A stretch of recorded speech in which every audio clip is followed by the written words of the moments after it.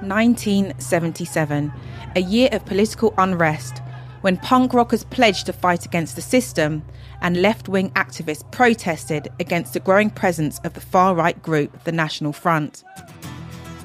For the young and politicised of the day, there was a sense of revolution and turmoil in the air. In the late 70s, there was quite a revolutionary atmosphere, certainly in comparison with what we've got today. And alternative and left-wing bookshops were being set up all over the country. And we decided in Southampton that we would take an empty shop and have a bookshop there. That's Bobby Noyes, one of the founding members and volunteers at Southampton's radical cooperative bookshop, October Books. I'm really excited about this episode. It's from my hometown of Southampton, and it's about a bookshop that's been a fixture of the city for my entire life. I'm a lifelong book lover, and I have childhood memories of driving past that old building, longing to go in that bookshop that looked like none I'd ever seen before. So, satisfy the child in me. What was it like in October Books when it was in Beavers Valley Road?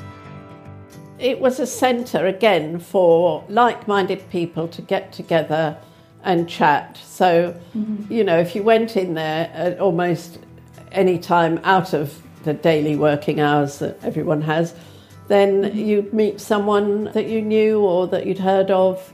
And there was a vegetable co-op next door. So there was a little sort of mini alternative. A little alternative. It was part of that St Mary's thing. You had the West Indian Club, you know, we used to go there a lot, then the West Indian Club. And then we had that road and the Veg Co-op and Dinan's, the seed place, wasn't it? And October Books was part of that. It was a bit rickety in there. It was, I liked it, but it was a bit run down. That's Glyn Oliver, Bobby's partner. He's been a regular at the shop since the early days. Just the labels there, because to put up things like gay books was quite shocking, you know, late 70s, and it was a time of the National Front. No, it was National. Yeah. Anyway, so they had great big shutters that had to go up on the shop every night, and if I was around, I'd help them put those great big painted, they were grey with the picture of trees and that, like October. But they had to go up because there was a few attacks on the shop, because obviously the far right knew it was a radical bookshop.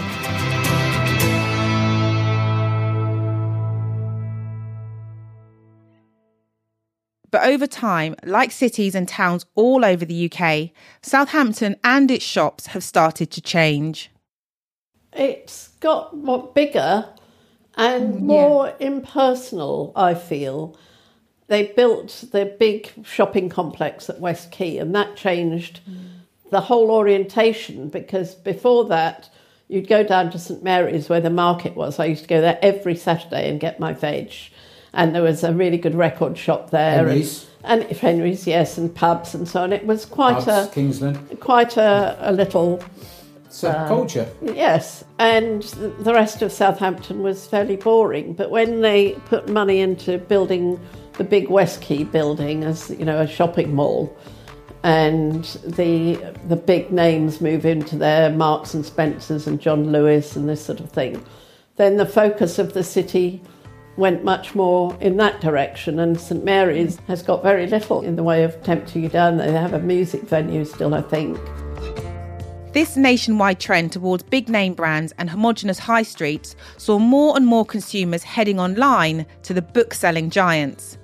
And sadly, by 2017, the UK had lost more than 1,000 independent bookshops. You're listening to Then One Day, and this is the story of how October Books, a community business, has survived 43 Octobers and counting. I'm Veronica Gordon. I want to know a little bit more about October Books. Give me a potted history. How long have you been there first? So myself and 3 others took over the running of the bookshop about 4.5 years ago. And we've moved premises 3 times. So we started in a different part of town, working with the university, but also with loads of local community groups that were active in social change. So I wasn't involved back then. I was only about 10 years old when the bookshop started. This is Claire Diaper. Claire works as the strategic lead at October Books. Before joining the team, she led a hectic life as a chemical engineer and was keen for a change of pace. It was really a passion and an interest in community that came from the engineering and research work that I was doing that led me into a community bookshop. First of all, I just have to say, you seem very modest because I happen to know you've had a bestseller. Tell me about that. Oh yes, I mean, my initial sort of connection with October Books was I'd written a book of walks from railway stations, sort of in and around Southampton. Yeah, a book encouraging people to use local transport options to get out there in the countryside, but also to sort of walk more locally within the city centre. And yeah, I'd been selling it through October Books sort of prior to coming to work here. And yes, it was their Christmas #1 bestseller in 2016. Claire was finally working in a place that actually aligned with her values. But as soon as she and the new team took over in 2018, they realised it wasn't going to be an easy ride. So yeah, I mean, I'll be completely honest here. And when we took on running the business 4.5 or so years ago, so only 3 or 4 months in, we did have a little visit from the bailiffs, which for sort of a new team taking on the business was a pretty stressful time. And, I think the focus has really been coming back to the community and getting the support from our community. I think we were all, just really worried that October Books wasn't going to survive after so long. It was very difficult, and we did get in touch with some of the community members who sort of supported us financially, and, they were willing to step in and help out. But it did feel as if we needed to do something differently, that we couldn't keep relying on support from the community to keep us going, that, as a business we needed to make sure that we're viable. So yeah, it was a pretty scary time. Not only was the shop in debt, but the landlord was threatening to put up the rent, an additional expense that the business simply couldn't afford. I think you could describe this as the fight or flight moment. On the one hand, they could have just given up and run away from the problem, but instead they turned to their community for help and amassed an army of book lovers who gave them the strength to fight on. Within just a few short months of being in charge of October Books, Claire and the rest of the team handed their notice in to the landlord and challenged the community instead to help them raise enough money to buy an old bank building up the road. I still pinch myself that we raised the money that we did. We did it over 6 months, so the owners of the premises that we wanted to buy gave us 6 months to raise the funds. And, it did come sort of quite close to the wire that we were still waiting for money to come in the week that we had to make the offer. But yeah, it was just amazing to know that there's a community out there who'd been supporting October Books for 40 years, who were really, willing to stand up and make sure that it's here for another 40. How much money was it? How much are we talking? In total, the community raised around 330,000.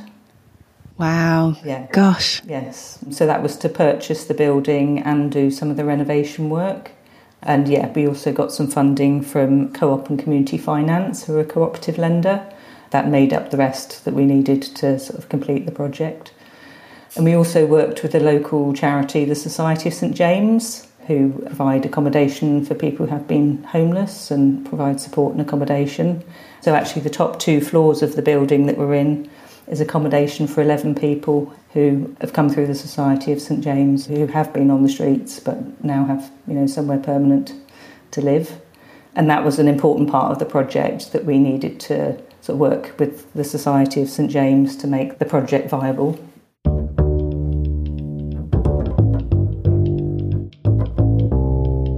Eventually, it was time to make the move up the road to their new building.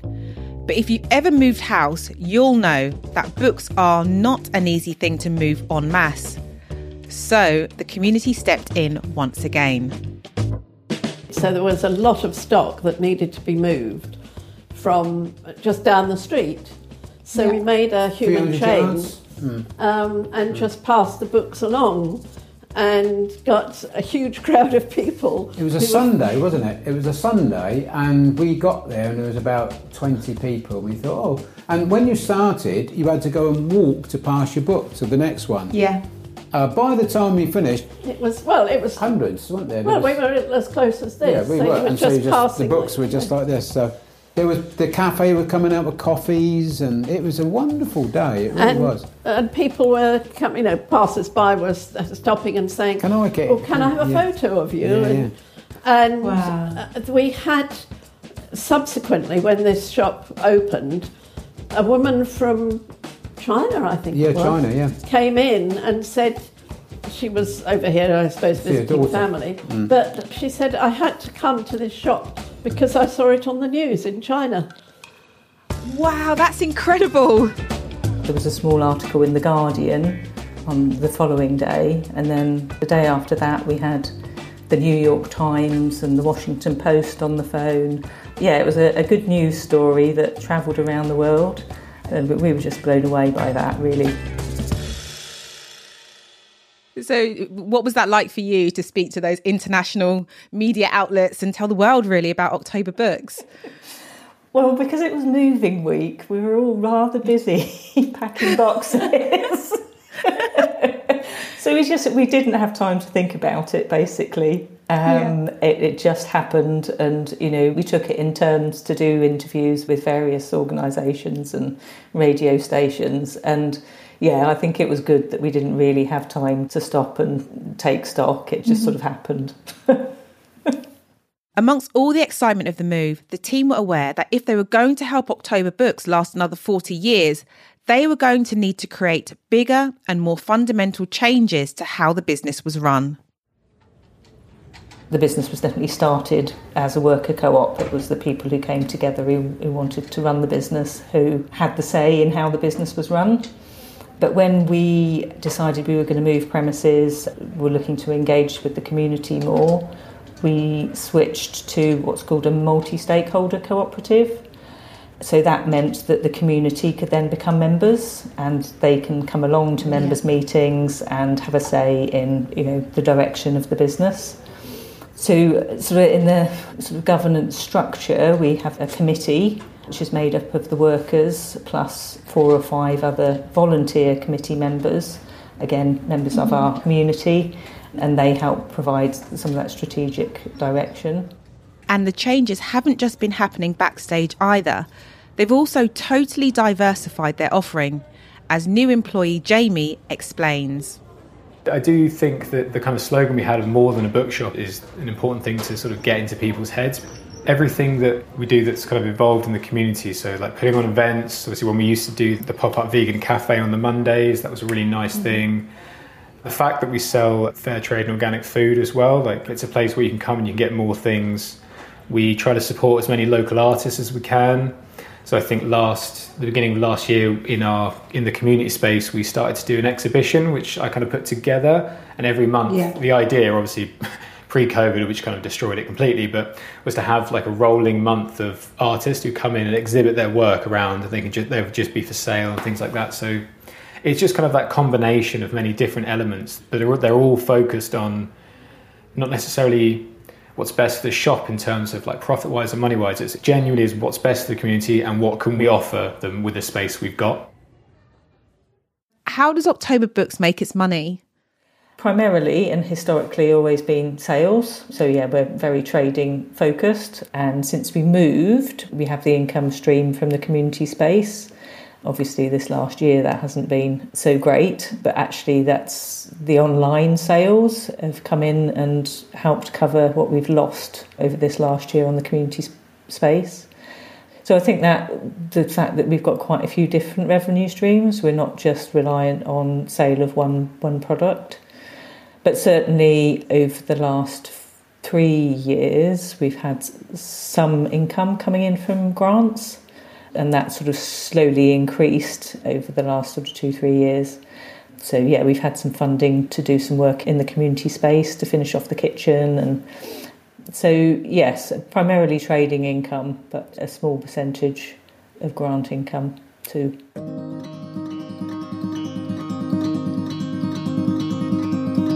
October Books is now thriving. The new move and changes to the business have enabled the profits to improve year on year, which in turn has allowed them to take on more staff. And thankfully, they're not the only indie bookstore that's on the up. The Booksellers Association reported that in 2020, the number of bookshops in the UK and Ireland had grown for the third consecutive year. It appears, at least for books, more people are trying to support local, and I'm so here for it. What's it like being a community bookshop in a world of, or in a city of mainstream bookshops? I know what I love about it that I don't hear in other shops around the city is people who come in generally meet somebody else who they know. But I also like that we can help those who wouldn't necessarily have access to books. Yeah, we try and connect in with local schools and make sure we can provide books to local schools, particularly those who, wouldn't necessarily have access to funds in their libraries. On World Book Day, we provide books out to local schools. Yeah, I'm pretty sure some of the big name bookshops don't sort of connect in that well. And they're very keen on books themselves. Well, it is a bookshop, well, which I know, does but a they few do, other things. They do like reading as well. Johnny, particularly, and Jamie, they're reading all the time. Oh, yes, you come in and say, I'm just reading a book about the Plantagenets, which I bought here. And I came in the other day and said to I can't remember who it was behind the counter, that book on the Plantagenets is really, really good. And he said, oh, yes, I know. And, you can just have a chat. And it's not like a shop where, however pleasant the assistants are, they're not that interested. Is it a tin of beans? Is it a book? Is it a record? Who cares? As long as I get paid. But it's not like that here. People are avid readers as much as we are. Interacting physically with the book is so important, and I think it's still important to adults. I don't think Kindle has taken off as much as they thought it would. I don't think. To actually feel the weight, the way it's cut even, I think a book is a wonderful artefact. It is. Thank you to Claire, Bobby, Glyn and Jamie. I have to admit, I'm full of hometown pride after this episode. It's been inspiring to hear about a group of people in my city who back in the late 70s were so dedicated to positive change that they created a meeting place for like-minded people. Since then, it has grown into more than a bookshop. It has become a welcoming space for everyone in the community. I never did get to go into the old October Books as a child, but I certainly will be visiting it in its new home on the High Street. Thanks to Power to Change, who brought you this podcast, and to Pixu for producing. I'd love to hear what you think about this episode and all the stories we feature on Then One Day. So please leave us a rating and review or send us a message on social media. We're on Twitter and Instagram @PeoplesBiz. That's spelled Peoples, B-I-Z. We'll be back in 2 weeks' time with a special bonus episode featuring Caroline Afolabi-Delu from an organisation called Success for All, who will be giving us her top tips on how to set up a business working with children. But until then, from me, Veronica Gordon, thanks for listening.